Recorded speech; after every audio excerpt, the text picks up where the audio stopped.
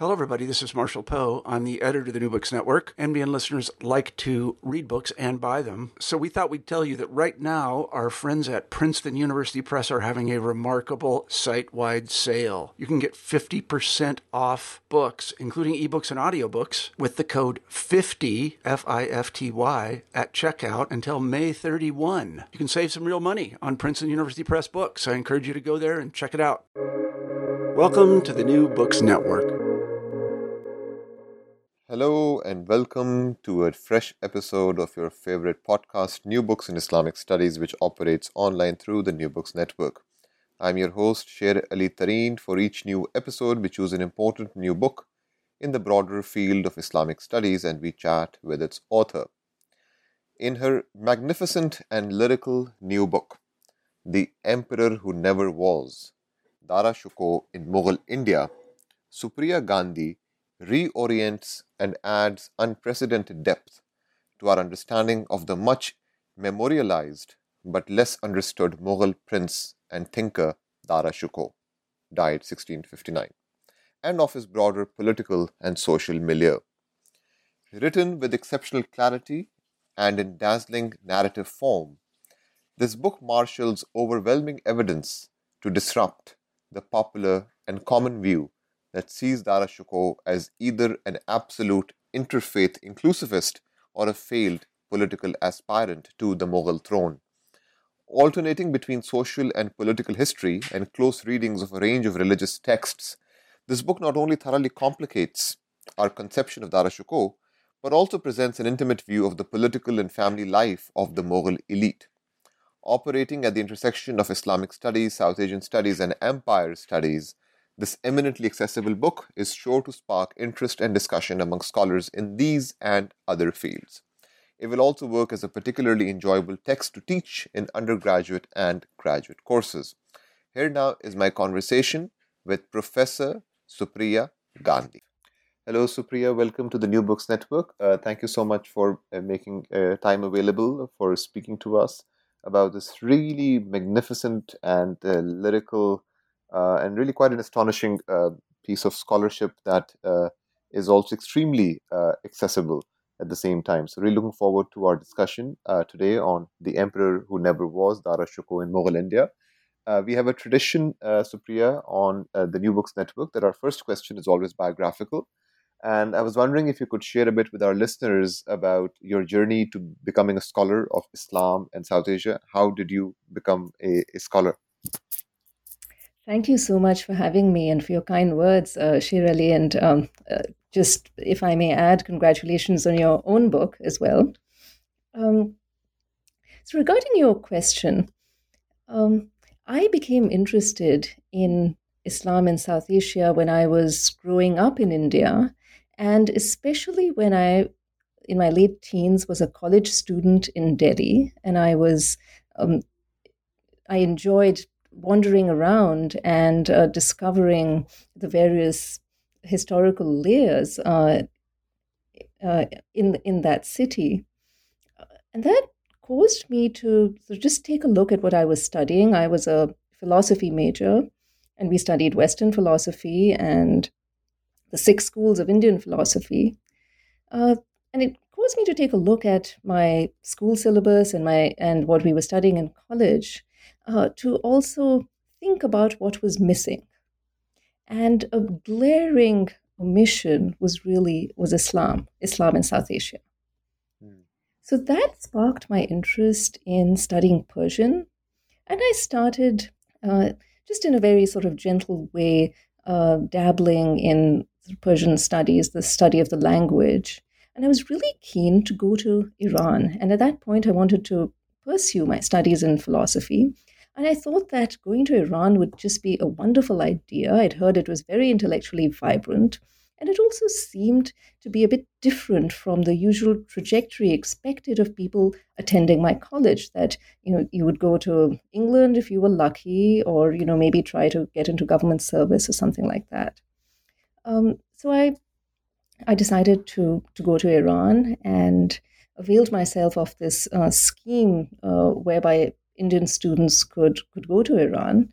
And I was one of the few people to actually take up this offer, and I started out in Danishgah Imam Khomeini in Qazvin, where um, I then soon transferred to Tehran because I really wanted to be in sort of intellectual center and attend um, different courses and meet various professors and so on. So I had a wonderful year there. But a lot of the professors in Iran were directing me to look back at South Asia. I was toying with the idea of, just focusing my studies on a kind of West Asian topic. But they would ask me questions about Darashkoh, for instance, and they would ask me questions about, the Mughal era translations. So that remained in the back of my mind. And then I decided that once I'd, had a bit of Persian, I really ought to study Arabic. Eventually, I took a master's degree at SOAS, and then I spent a year in Syria. A few years after that, studying Arabic. So it wasn't a short trajectory, but one thing sort of led to the other. And my initial interest in learning more about Islam in South Asia led me to the broader field of Islamic studies, and then I was led back to South Asia. So I thought maybe we can begin by talking about sort of the larger intervention that you're trying to make regarding Darashkoh through this book. I'll come to the sort of style of writing that you have in my second question. But here I want you to maybe talk a bit about what I saw as this major theme running through the book, that you're trying to have us think about Darashkoh in more complex ways that sort of depart from his sort of this common view or this popular view as a political failure, or simply as someone who was an absolute inclusivist, etc. This Aurangzeb Darashkoh sort of binary that, of course, a lot of the popular imaginary around South Asia revolves around. So I was wondering if you could speak a bit about those two major revisions that you're trying to make through this book in terms of how we should look at Darashkoh. Yeah, thank you. So, of course, this is a book about Darashkoh, and but it's I envisioned it as more than just a book about a specific person. Part of it is a comment on really how prevalent these sort of Mughal emperors and certain kind of prominent Mughal personalities are in South Asia today. They really loom large in the popular imagination. And these personas are kind of, sort of added to and reinforced. They're invoked by politicians and so on. So what I wanted to do was to take figures who really seem very familiar, so familiar that we may feel as though we know them quite intimately. Aurangzeb more so than Darashkoh. I wanted to take these and actually make them stranger, make them less familiar by including just far more complexity in the whole picture. So that was one of my main goals, and I think that sort of ties into some of the techniques that I used as well in order to bring that about. Certainly, one major kind of idea that I wanted to trouble was this binary between Darashkoh as a kind of intellectual, a Sufi, who was lost in his own ivory tower somewhere and had absolutely no interest in rulership. My study of Darashkoh made me believe that his religious trajectory, his intellectual journeying, was intimately tied up with his own political goals as well.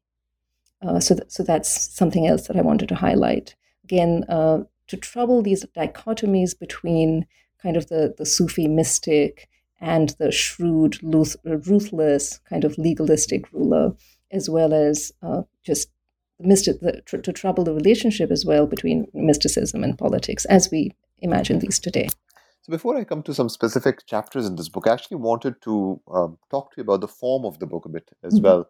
I was really struck by the narrative sort of if I might call it that, the kind of a narrativity of this book. And it seems like a deliberate choice that you've made as an author to really present this, not only in an accessible way, but really do the argument through these kinds of really detailed narratives around not only the Ashoka, as you correctly mentioned, but this larger Mughal milieu, that readers really get a very tactile sense of this story and narrative. So I was wondering, as an author, how did you go about doing this? How did you sort of manage and plan your writing for this book? Perhaps you could also share a bit with our listeners about the sources that inform this narrative. But I would just be very curious. This text does read quite differently from your very erudite dissertation as well, that I've read very carefully for my current book purposes. So I would be very curious, this kind of transition that you've made in this book, and the kind of narrative form that this book has taken, how this was executed by you and planned by you as an author. Oh, sure. Now, of course, narrative history isn't something that we're necessarily trained in when we do our PhD. I think I too imbibed a different kind of writing.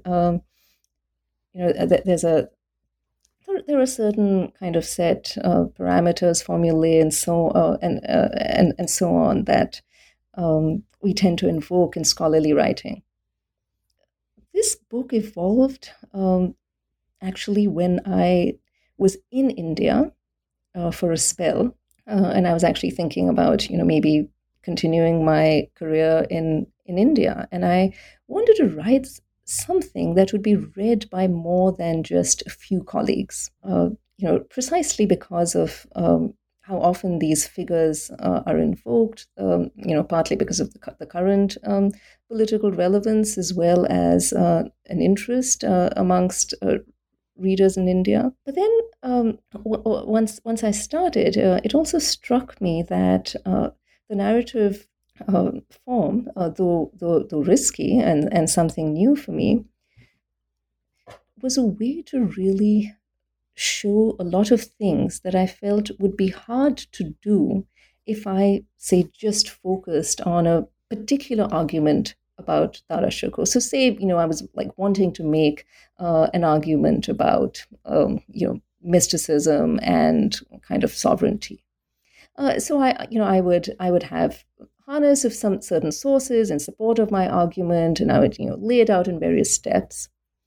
But there are all kinds of other things that I wanted to include as well. For instance, I wanted to talk a bit about gender. I wanted to to pull in, a whole range of other figures, including servants, munshis, and others who otherwise, may not necessarily enter the work.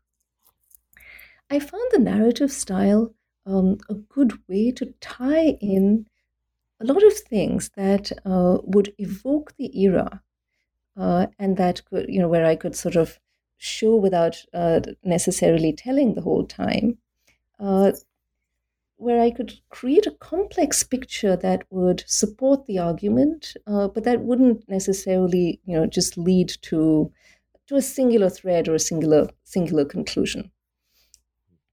And of course, the other advantage is that it didn't really seem like work. It didn't really seem like a chore. Academic writing doesn't necessarily have to seem that way, but I found the process fun. Right.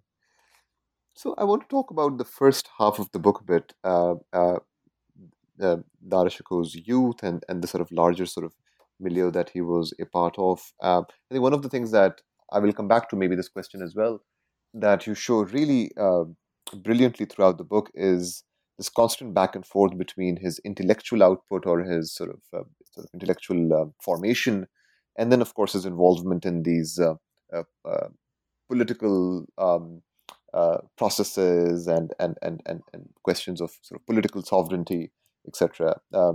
But as a question about the first half of the book, I was wondering if you could share with our listeners maybe a couple or two or three major moments that you see as especially important, as especially poignant in terms of the sort of the formation of this person who eventually comes to be seen as a major candidate for kingship of this empire. What would be, maybe if I were to ask you to perhaps share with our listeners uh, a couple of key moments in terms of his formation as a child, and then later, that are central to the narrative that you describe in the first couple of chapters of the book. Sure. So the way I start my book, actually, I started with Jahangir, and I sort of try to set the context for what the empire looked like, from the point of view of the court, of this peripatetic court on the eve of Dara's birth, and then I continue through his childhood.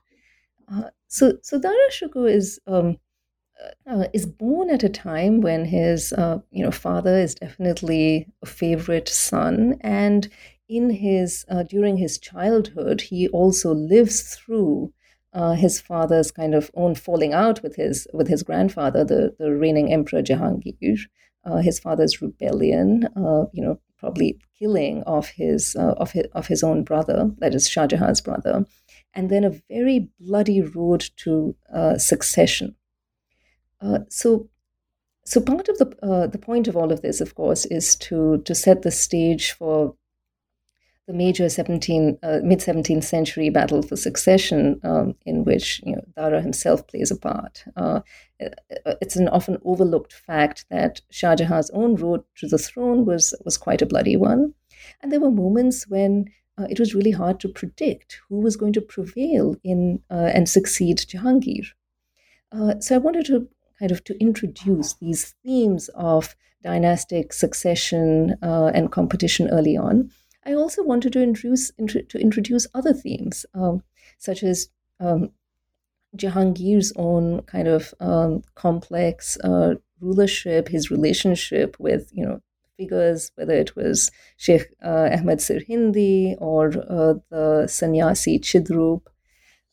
So that was a way of introducing all of these. One really significant moment that I had to infer from the sources, it's not as though one kind of is given this directly, is Dara's childhood experiences kind of traveling with his family as his father was rebelling.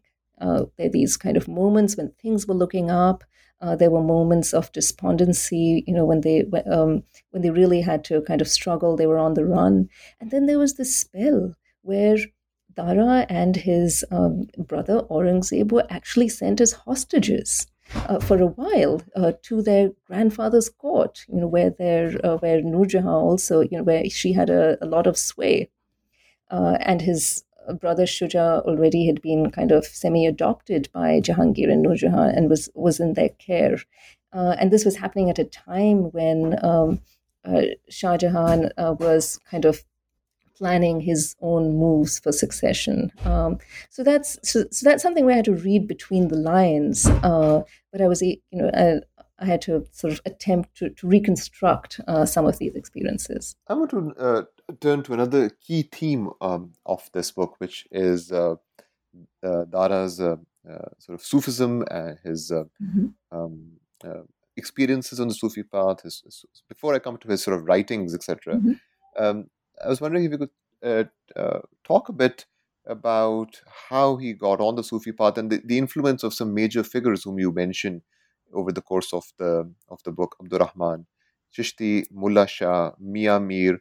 So maybe could do a two-part question. One is, who are these figures and how did they inform and influence Dara and his Sufism? And then what is the kind of Sufism that he then develops? I really found interesting this idea of privileging the experiential that you talked about, sort of keeping the intellectual dimensions there, but then privileging the experiential dimensions. So I was wondering if you could also speak a bit about the kind of Sufism that he then articulates and makes part of his discourse and his intellectual output eventually. Sure. So Sufism wasn't a particularly new thing at the Mughal court. I think Sufism kind of, again, as a broad umbrella term, of course, it's our own category now that we're using, was really, I think, the dominant way in which the dominant form of devotional practice. The Mughal court had moved very close towards the Chishti order of Sufis.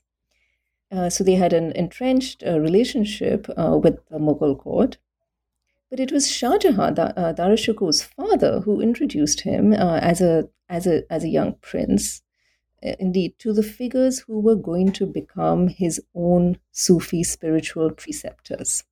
And part of what I discuss are the discrepancies between the official chronicles and the way they describe these encounters, Dara Shikoh's own writings, and then this unofficial chronicle that was written by somebody who later became an imperial servant and kind of shuttled between the imperial court and the court, or the kind of, for it was also called as such, of Dara's spiritual preceptors, Mullah Shah. So there are these kind of differing accounts of Dara's first encounters with Mian Mir in Lahore, who apparently cures him of this terrible illness. But the picture that we get when we piece together these official and unofficial accounts, the accounts that are actually coming from sources who are closer to these Sufis, is that Dara Shikoh's Sufi journey was not carried out alone.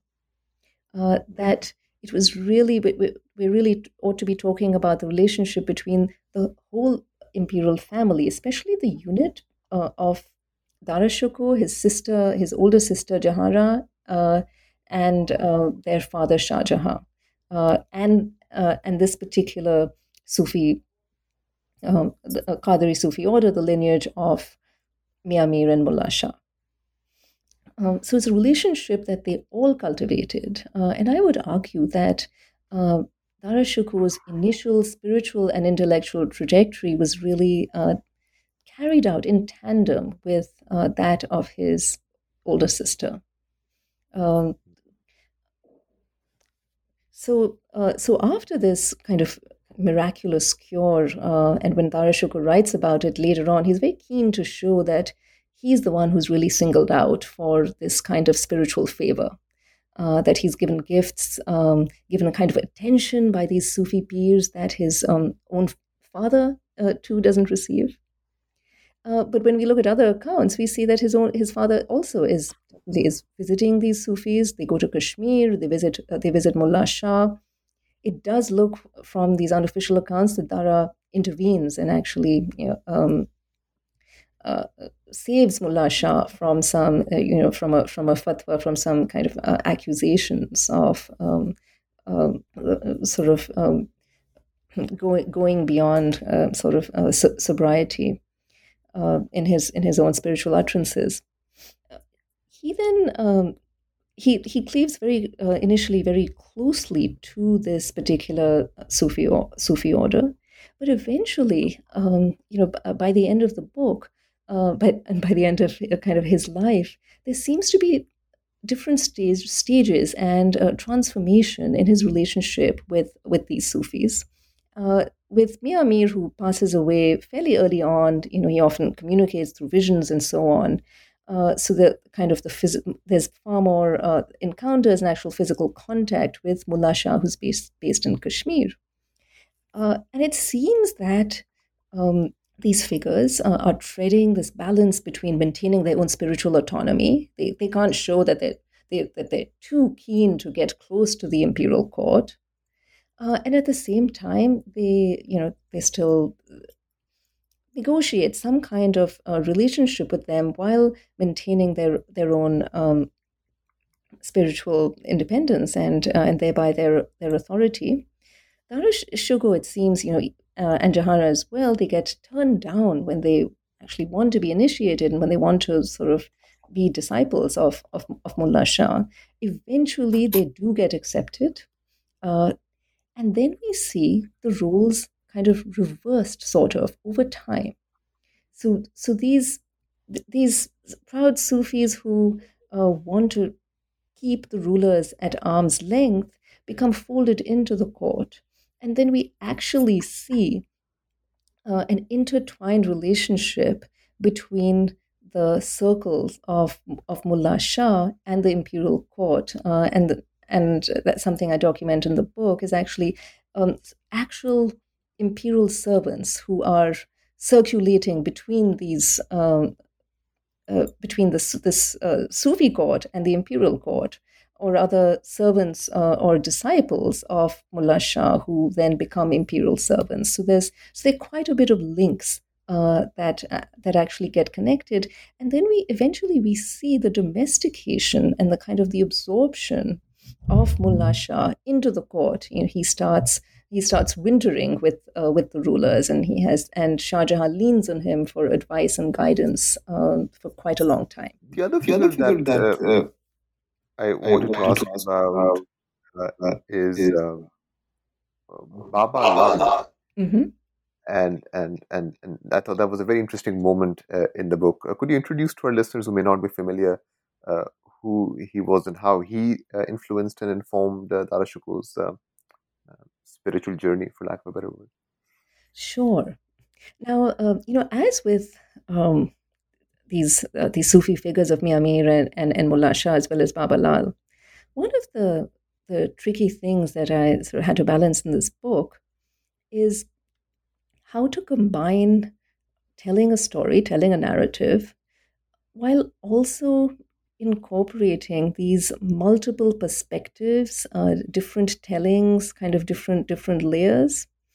So we have with the Sufi text, you have silences regarding some things. We have Dara Shuko's own agenda in showcasing his own kind of spiritual precociousness, and with Baba Lal, we have if you look at kind of the Persian sources of the era, we have just multiple accounts of what actually happened. So Baba Lal was a non-Muslim, a Hindu ascetic living in Punjab. There's still a shrine dedicated to him today with his followers and so on. And in roughly 1653, Dara Shikoh is returning from a failed attempt to recapture the city of Kandahar from the Safavids. He wasn't the only Mughal who failed in this. And he was returning, and he had these series of spiritual dialogues with Baba Lal.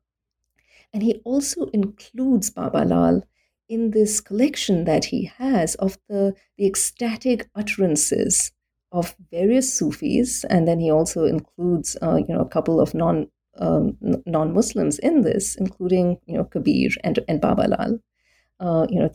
Baba Lal is sometimes kind of referred to as a Kabir Panthi.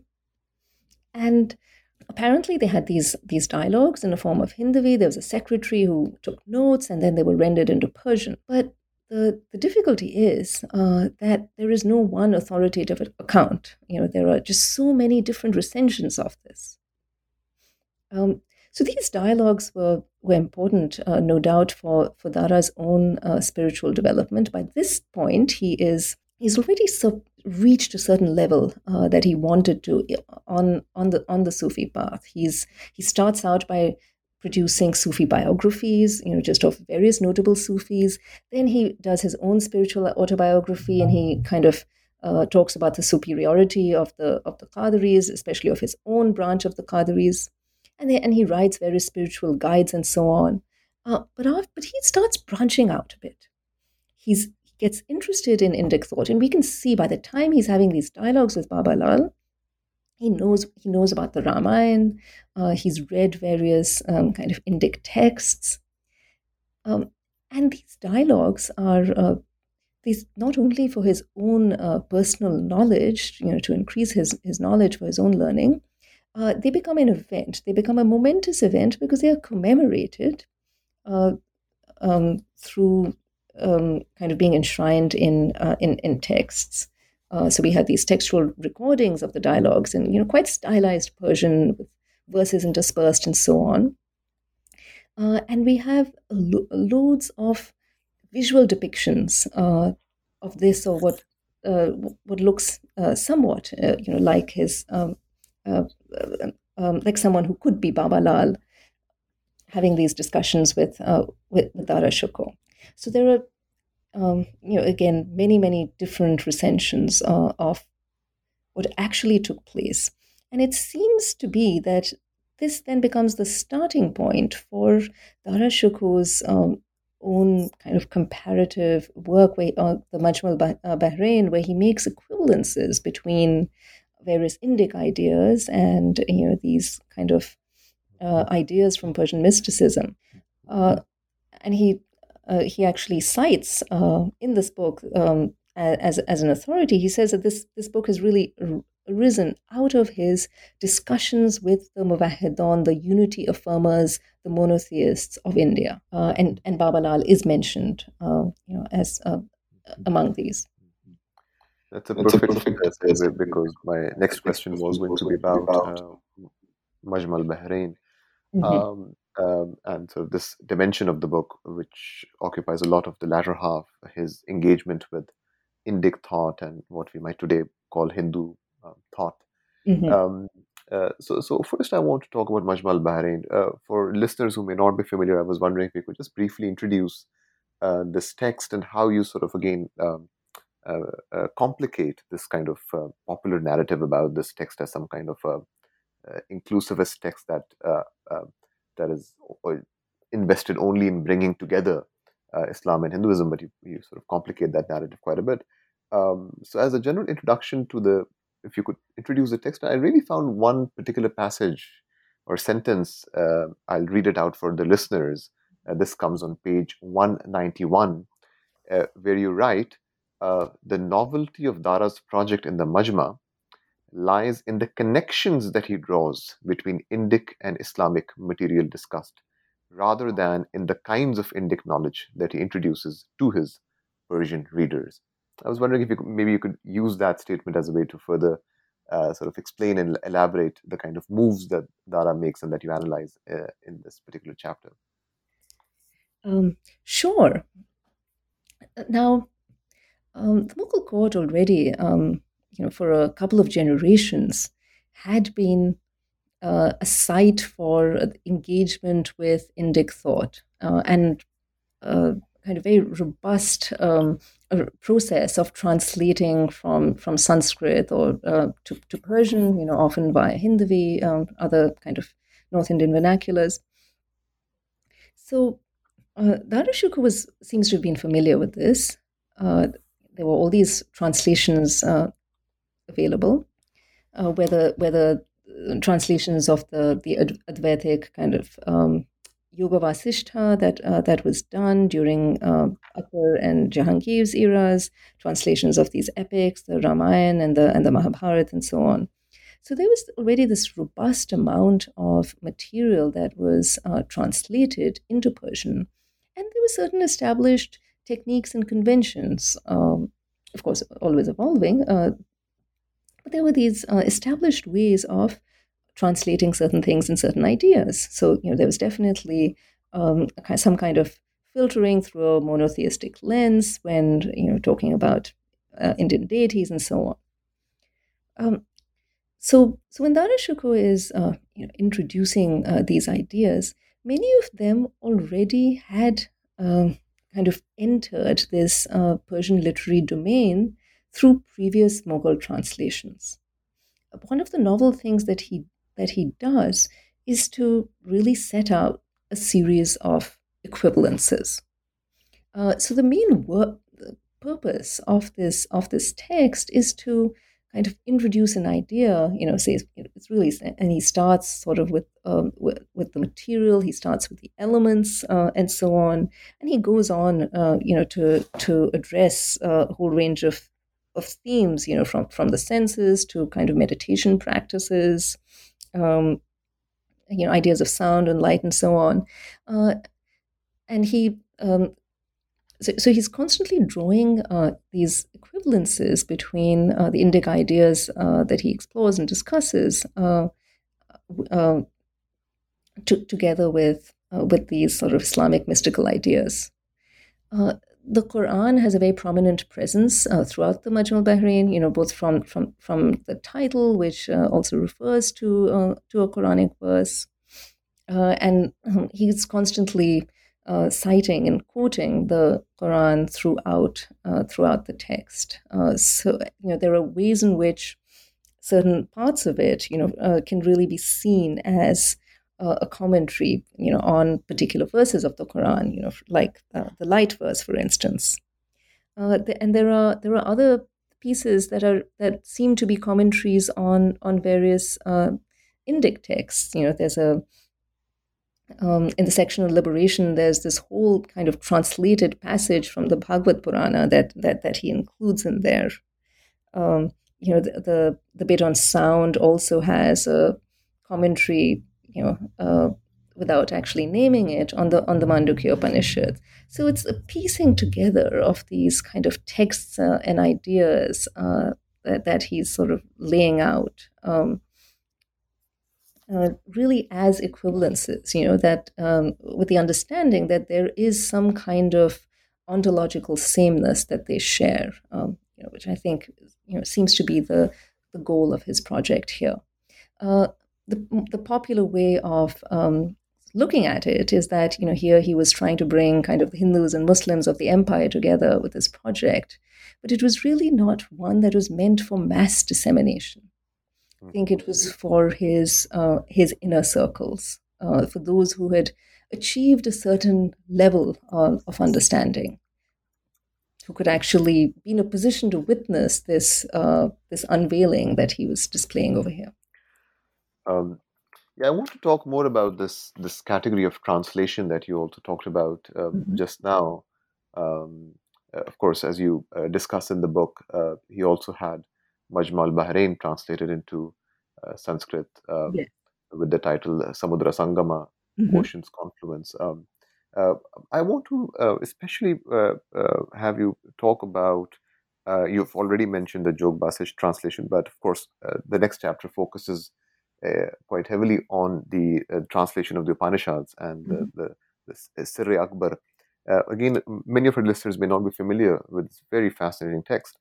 And I was wondering if you could perhaps share with our listeners some specifics of how that translation happens in his work, in terms of the sort of Islamic 8 categories that he mobilizes, some specific sort of ways in which the fascinating moves that he makes as part of that translation project, and then the kind of argument you make in relation to what he does in Sirri Akbar.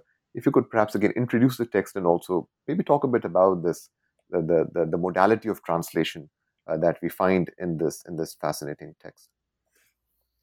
Sure. So the Sirri Akbar is really his last work that he translates, along with the help of various Sanskrit intellectuals, Pandits, who come from Benares.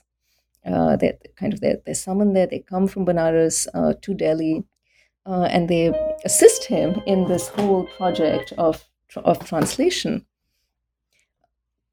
The way the Sirri Akbar is often known and remembered today is as a conduit for the Upanishads entering Europe, because it was translated, by the French intellectual and explorer Anquetil Duperron, who translated it into French and then Latin. So that was a way in which the Upanishads were disseminated in Europe, through this Persian translation, rather than initially directly through the Sanskrit.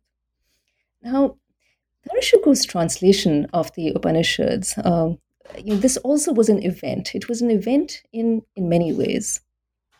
And I want to just say a word about the political context before I also talk about the text and some of the specifics of translation that took place. Both the Majmu al-Bahrain as well as the Sirri Akbar were produced when Dara Shikoh was in Delhi. He wasn't traveling as much at that time. He was in Delhi, and there was clearly some kind of jockeying with his brothers, especially with Aurangzeb, some kind of, I do apologize for this, some kind of jockeying. And the idea was that there was going to be a kind of looming succession war on the horizon, something that was unspoken, but definitely well known. So politically, he was trying to repair relationships or bolster relationships with Rajput rulers, whose support and armies would definitely be crucial should there be any struggle for succession. So while engaged in what today are really the most well known of his kind of intellectual and spiritual explorations, he was also very active in almost being a co-ruler with his father and in seeking to consolidate political power. Now, with the Majmu' Bahrain, he says that this is the outcome of his conversation with the monotheists of India, with the Muwahhidun of India. So they are sort of the authority. Of course, again, he's trying to access this font that was common to again these both traditions. I mean, for him, it's the vocabulary that was different, but there is this kind of pristine font of wisdom that he's tapping. After this, it seems as though he delves further into texts and translations. He's looking for something. He seems to be interested, drawing on a Vaishnava thought in the Majmu' Bahrain. But then he seems to want something more. He seems to want to access what he considers to be the font of pure monotheism. And he does a number of things. He also, it seems, gets the Yoga Vasishtha retranslated. Already there were two translations that were done. One for Jahangir and one that was dedicated to Akbar, but also seems to have had some connection with Jahangir. So it's not as though he needed a new translation to access the text, but he gets his own produced. And then he kind of seems to be moving further to developing an interest in the monistic schools of thought, notably Advaita Vedanta, and is very keen to translate the Upanishads, which of course are a collection of texts that were produced over a period of time. The way he talks about them, though, it's as though it's really one celestial scripture. So his translation is an event in different ways. It's an event because it's probably a big deal to have these Sanskrit Pandits come from Banaras and be hosted at the court and engage in this work for 6 months. It also has the effect of collecting these roughly 50 Upanishads, including works like the Purusha Sukta, which is treated from the Rig Veda, which is treated like an Upanishad. So all these works are then bound together, and they create a scripture in their very physical form. So there is the act of anthologizing, which itself is a means of kind of canonizing and giving authority to certain Upanishads, and then they're put together in the form of this book with his introduction, where he equates them really to the Kitab Maknoon mentioned in the Quran, which is typically not thought to really to refer to an actual codex or a book, but here it is. He's produced it. So in effect, by producing this book and rendering it into Persian, he then is augmenting his own spiritual authority, because it's as though he doesn't really have any need now for further spiritual, Sufi peers or gurus, because he actually now has the Kitab Maknoon itself. He has this pure font of monotheism that, according to him, will unlock the secrets of the Quran. Terrific. I want to now turn to the battle of succession that in very dramatic and interesting ways you talk about towards the end of your book. And in addition to sort of ways in which that sort of the succession story and his eventual, I guess, execution. Again, the way you tell that story again complicates that whole narrative of this being some kind of a battle between forces of quote unquote orthodoxy and quote unquote heterodoxy. So, if you could speak a bit about how you complicate that kind of a narrative in terms of that history. But also, I wanted to have you talk a bit about this very interesting theme that runs throughout the book, but you also talk about it towards the end, Mm-hmm. which is that, as much as Dara may have become intellectually involved in these translation projects and other intellectual sort of projects, it's not as if he had completely lost interest in politics or had become quote unquote apolitical, Yes. as the kind of common stereotype of his might have it. So I was wondering if you could also speak a bit about that argument that you make about this political apolitical binary that you also in some ways disrupt in this book. Sure. Yes, in fact, I argue sort of quite the opposite, that Dara indeed saw himself as a future ruler. I mean, that's something that comes out in many of his writings, including his early Sufi writings. He sees himself as a ruler endowed with a special spiritual prowess. So, in a sense, he's reinventing this idea of the sacred ruler, this which was sort of fashioned and performed in different ways by both Akbar and Jahangir. Now, the War of Succession was precipitated, soon after he had finished the Upanishad translation. His father took ill, and which then, caused quite a bit of rumor and so on. And his brothers all kind of got ready. Part of his challenge was that he had to face a war on two fronts because his younger brothers Murad and Aurangzeb joined forces from the south and the west, and then were marching northwards. And then in the northeast, his other brother Shuja also had kind of staked a claim to the throne. So he was having to kind of have the imperial forces split. And this is a point when a lot of the official historiography and Dara's own writing, sort of things break down. We don't necessarily have too much from him during this period at all. But it's one of the most written about events, I think, during this era. So there's a whole range of different perspectives. There is Murad's tutor, who is also a well-known poet and literature. There are kind of documents from people close to Shuja. So about the War of Succession, there's a whole lot of polyphony. There are lots and lots of different voices. Of course, the common thing that they all share is that the written sources that we have were produced largely after Aurangzeb, who became the Emperor Alamgir after he got to the throne. So there definitely is that sort of retrospective element that tends to color them.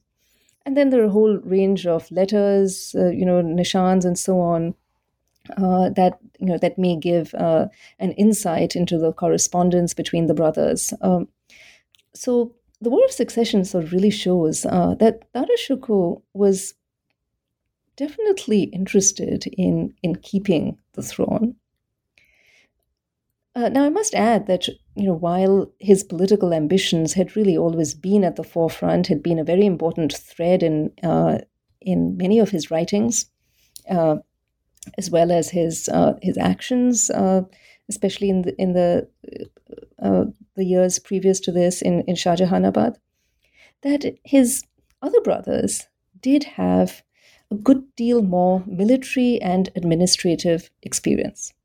So Dara Shikoh had a number of disadvantages when the struggle for succession broke out. Aurangzeb, for instance, had quite a bit of experience administering the Deccan. He had a number of military campaigns under his belt, even if they weren't all necessarily successful. And he had been furiously working on building up alliances with Rajput rulers. These happened to be Hindu rulers. So the level of support for Dara and the opposing kind of Aurangzeb Murad team was certainly not split on religious lines alone. That there was a mix of in terms of the nobility supporting each of these figures. So the popular narrative that this was an ideological war, or that this was a kind of a war against Dara's infidelity, blasphemy, and so on, is definitely simplistic. However, there are some hints that on certain occasions, the message, sources from Aurangzeb, including letters and so on. Of course, we must add the caveat that these letters were collected later. But still, that we do get some hints that there was some vague appeal to Dara's infidelity. That there was this idea of perhaps religious impropriety on the part of Dara, but we certainly don't get a sort of uniform narrative defending one form of Islam against the other. In fact, Aurangzeb too, when he is reaching out to Rajput rulers, is very overtly, explicitly talking about the example of his ancestors and how he wants to sort of live up to them, and how he wants to ensure that people of different religions live peacefully and so on. So he's making quite explicit references to this dimension of Mughal rule. And indeed, one other thing that comes out in these different narratives is that the language of Islam too is something that isn't uniform. So, for instance, Dara's sister, the sister of all these brothers, Jahanara, she goes to Aurangzeb and she goes with a proposal from her father to split up the kingdom and rule it, sort of like an earlier Timurid tradition of shared rulership. But she also admonishes Aurangzeb, and she says that according to the Sharia, your elder brother should be like your father. So she refers to Islam, she refers to the Sharia in terms of an ethical mode of behaving with your family. Murad does the same. So there are ways in which an idea of Islam as a kind, in terms of ethics, is at the forefront. So it's not necessarily an idea that of a particular kind of legalism that is the only language of Islam that's invoked. As the final substantive question of the book itself, I want to ask you about the note on which you end the book, which is the sort of question that pervades contemporary discussions on Dara. The whole question of what if he had survived, what would have been the course of Indian political history, Hindu-Muslim relations, etc. I was wondering if you could share a bit with your listeners how you respond to that hypothetical, yet in some circles very urgent question. Yes. So it's a question, of course, that has a lot of assumptions, and it's a popular question that is brought up at social gatherings, and no doubt on social media, and people have written about it and pondered about this, and it's just sort of one way of thinking about alternate histories, what could have been, and so on. So the question is, what if Dara Shikoh had ruled and had been the emperor and not Aurangzeb? How would things have turned out? How would our present be different?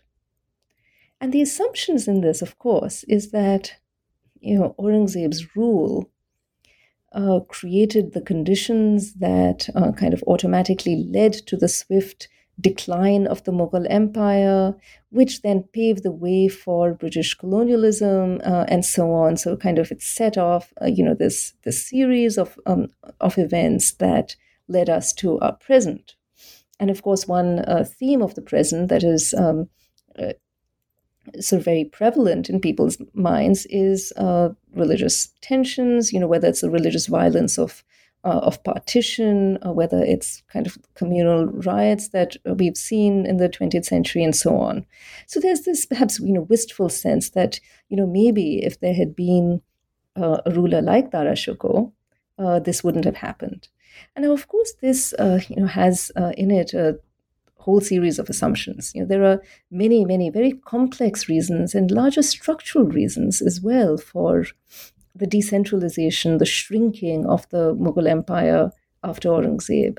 It has to do with lots and lots of things. I'm not sure how sort of prominent of a factor, Aurangzeb's own perhaps religious policies, maybe kind of bent towards legalism and so on.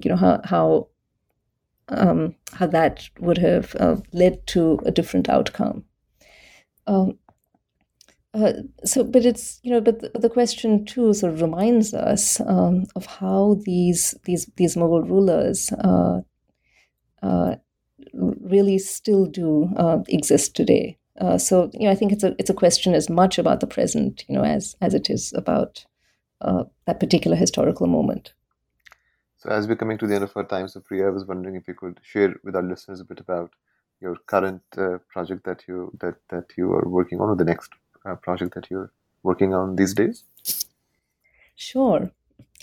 So this is a project that, in some senses, looks very different to this book, because it's not about the 17th century, but it also comes out of this book. Now, when I was working on Dara Shikoh, one of the things I looked into was the reception and the circulation of his writings, and I saw that some of his works, like the Upanishad translation and other works associated with him, seem to have a very wide circulation in the 18th century, in the 19th century, in manuscript form, in lithograph form, and these were amongst Hindus.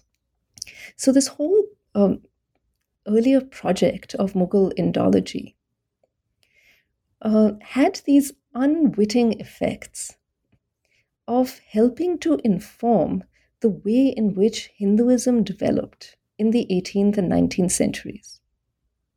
And in the 19th century, we have figures like one of the people I talk about in my new book, Kanhaiya Lal Alakdari, who is sort of actively, citing Dara Shikoh. He has all these reprints of his Urdu translation of Dara Shikoh's Persian translation of the Upanishads, and he's saying, we Hindus, we need our own holy book. The Muslims have the Quran, the Christians have the Bible, and we need access to our holy books, and we need access to them in languages that we can read, not Sanskrit. And he actually gives thanks to Dara Shikoh who has produced this translation and made it accessible. And indeed, these translations did make a number of Sanskrit works accessible to Hindus who had jobs in the Mughal administration or were somehow kind of associated with these circles of Persianate learning. So that created an opportunity for those who weren't necessarily Brahmin or schooled in Sanskrit, even though there were Brahmins also who knew Persian, to read and access these works. So that's kind of one of my starting points for this longer project that looks at how this Persian textual sphere informs the emergence and development of modern Hinduism in the 18th and 19th centuries. And it also addresses other questions that a number of scholars have taken up, such as just the nature of the colonial rupture. What kind of transformation was this? Were there continuities? What is the nature of these changes? Often very violent changes, epistemic and otherwise. So Persian and Persianate learning, it does form a kind of thread that connects the pre-colonial to the colonial, because that was the initial language of the colonial administration, and there were a lot of books produced in Persian. So that's kind of a little window into the book I'm working on now. The Emperor Who Never Was, Dara Shikoh in Mughal India by Supriya Gandhi, published by Harvard University Press in 2020. Thank you so much, Supriya, for your time and for coming on the New Books Network. And I'm sure our listeners will have really enjoyed this conversation, and they will be equally enthralled by this magnificent book. Thank you so much for coming on the New Books Network. Thank you so much for having me and for engaging with my book.